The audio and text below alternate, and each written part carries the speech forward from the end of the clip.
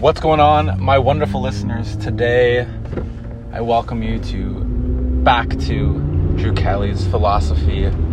Excuse the car noises. I'm in the car actually driving to work because I love to contribute to the American economy, and it's just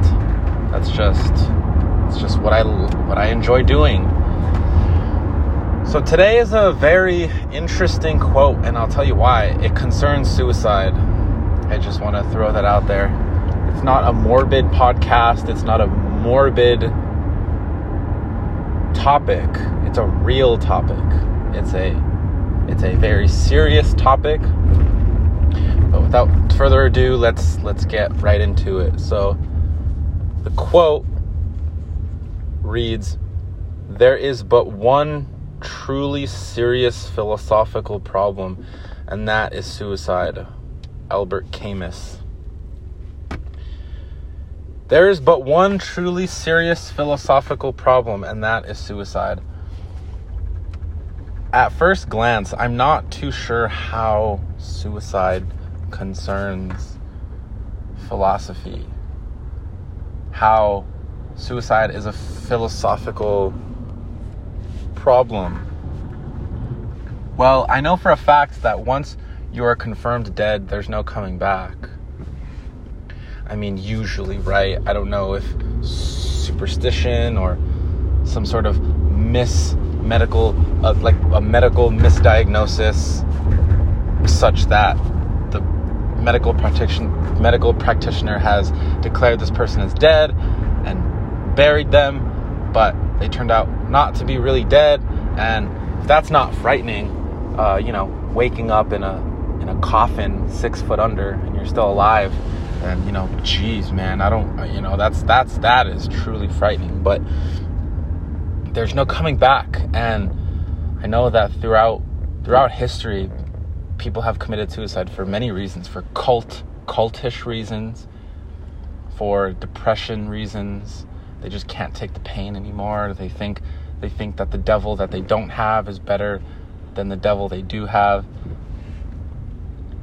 It's quite interesting why someone would commit suicide, right? I like to think of life in terms of a uphill, downhill, uphill type motion. So it's like a wave that is constant until you die somehow, but it's like you'll go up and down, you'll experience the ups and downs, but ultimately it's never permanent what you're experiencing. And I want to go off on a small little tangent here and say that I was just listening to an episode by Jordan B. Peterson on existentialism and humanism, and he was discussing some of the greats, right? Like Nietzsche, Kierkegaard, and towards the end of this 1.5 hour long podcast, he was saying, well, what makes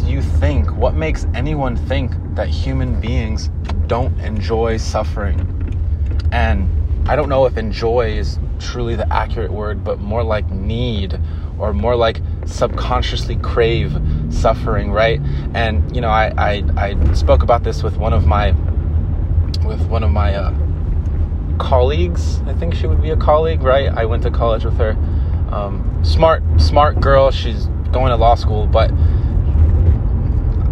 I said, well, struggle makes life interesting, and she couldn't agree more, right? And I think that that's true for people. And you take a look at attempts to build a utopian society, based on the ideas of socialism and sort of like total income equality and equality to the highest degree, like what happened in the Soviet Union. And look what happened in the Soviet Union, right?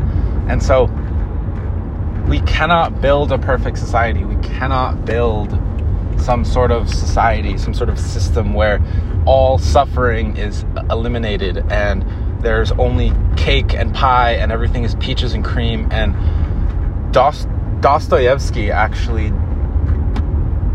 determined something like this, because he thought, okay, well, something to the effect of human beings, if they are provided food, water, shelter, entertainment, if they're provided all of the basic needs, all they have to do is busy themselves with pleasure and entertainment and with the propagation of the species.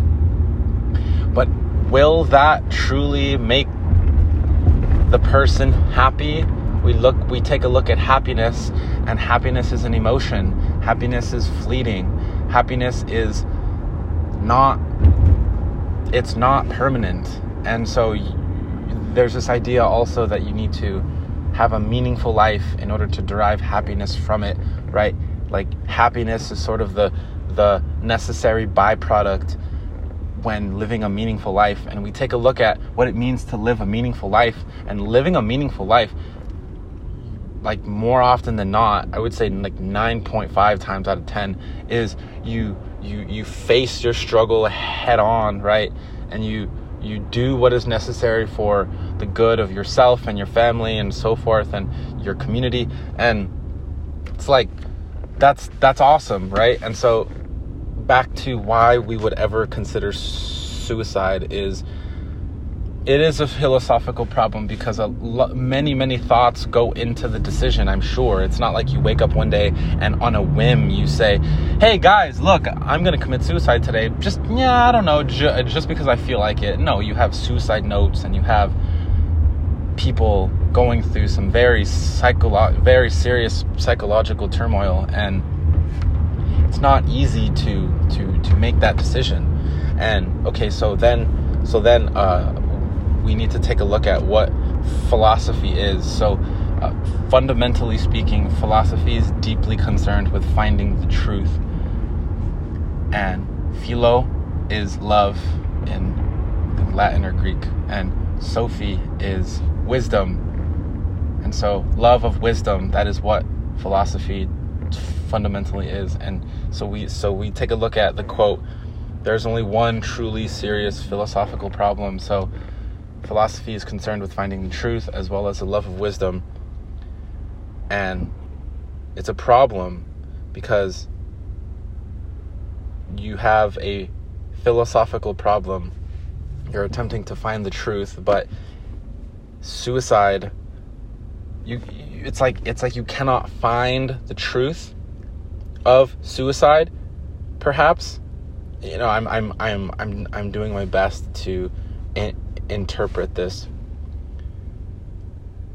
So I also think it's very interesting how he writes, there is but one. So all other philosophical problems are considered of less importance than the problem of suicide. I think that's very interesting, because take a look at the Declaration of Independence, right? The American Declaration of Independence, and it reads, life, liberty, and the pursuit of happiness. It's like life, there's life there, and you that's like fundamental to what it means to be a human being. Because I would say that if you are no longer alive, then you are no longer existing as a human being. And we take a look at the nature of life and how we tend to regard life, and we regard it as just so meaningful, right? You can write an infinite amount of encyclopedias on the human condition, and you won't even be able to scratch the surface of what it means to be a human. Unless you're politically left-leaning and you think that killing babies in the womb is fundamental to your human rights, then you're sick in the head if you think that. I mean really, like take some time to think about what you're saying, and what you want to respect the rights of human beings, yet you don't want to respect the rights of this unborn child. It makes no sense to me. It's very counterintuitive. But I'll close with this thought. anyone who is considering suicide, I want you to please reconsider, and I want you to just think about this idea that human beings were not meant for a life absent of suffering. And I will go so far to say is God loves us so much that he is willing to put us through suffering so that we may live a more meaningful life. Guys, I really hope you enjoyed this. Share, interact with it. Don't be scared to reach out to me if you have any questions, comments, or concerns. Guys, I'll see you next time.